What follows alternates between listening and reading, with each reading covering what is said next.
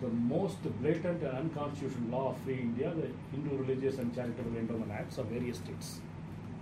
They have upfront trampled our religious and administrative and cultural rights on their feet, and we have not even come out with a whimper. Question, sir. Yes. Has this ever been accounted by CAG or AG? It Anybody? doesn't come under CAG. There is no external audit for temples. There is only an internal audit for temples from 1976. And it is done And by for the government also. and by the HRNC department, not even by So government. there is no Oh, independence at all. That's what I'm saying. Not from Not finance even from ministry, the a local different fund, ministry in TN. local fund audit or something like that. This is only by no external. I put it here. No external audit since 1976. And in 1976, when the GO was passed, there was no elected government. Emergency period. So this is most likely a GO which has no legal validity, because every rule passed under the HRNC Act should be approved by the legislature. As per the records I have searched, there is no such approval here. So what started as a Religious Endowments Act in 1925, after severe opposition from Muslims and Christians, became Hindu Religious Endowments Act. And 1926 they started taking over temples and properties. And soon after 1950 Constitution coming, they came with the 1951 Act, by which a department was created. Earlier there was something called a board.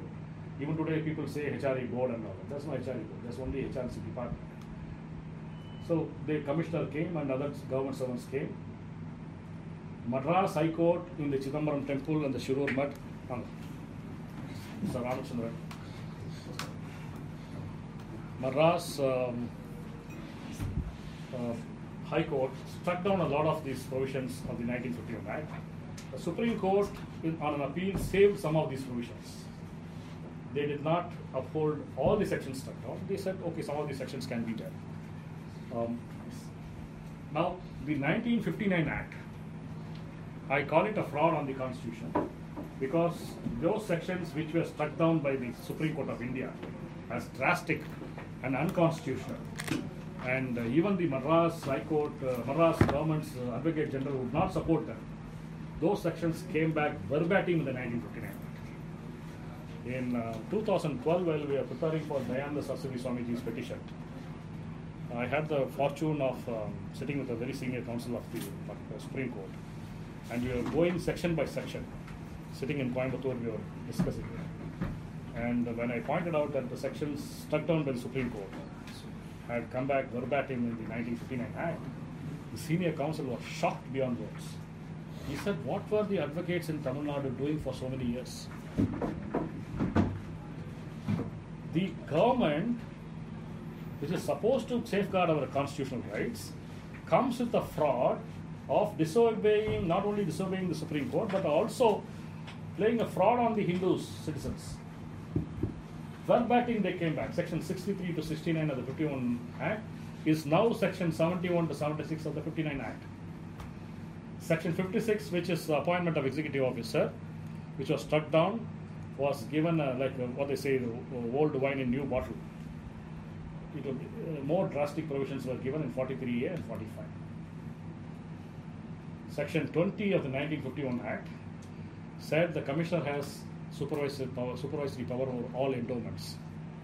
Then Karunanidhi in 1974, he added temple supervisory power over all endowments and temples.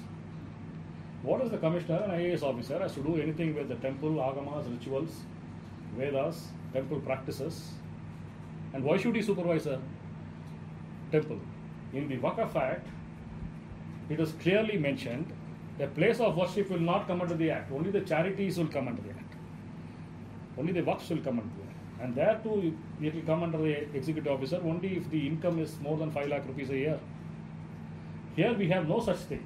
We have 38,000 temples under the HRNC department, of which 30,000 temples officially have less than rupees 5,000 annual income. 5,000 annual income means you have less than 420 rupees a month, which means less than 13 rupees, 14 rupees a day.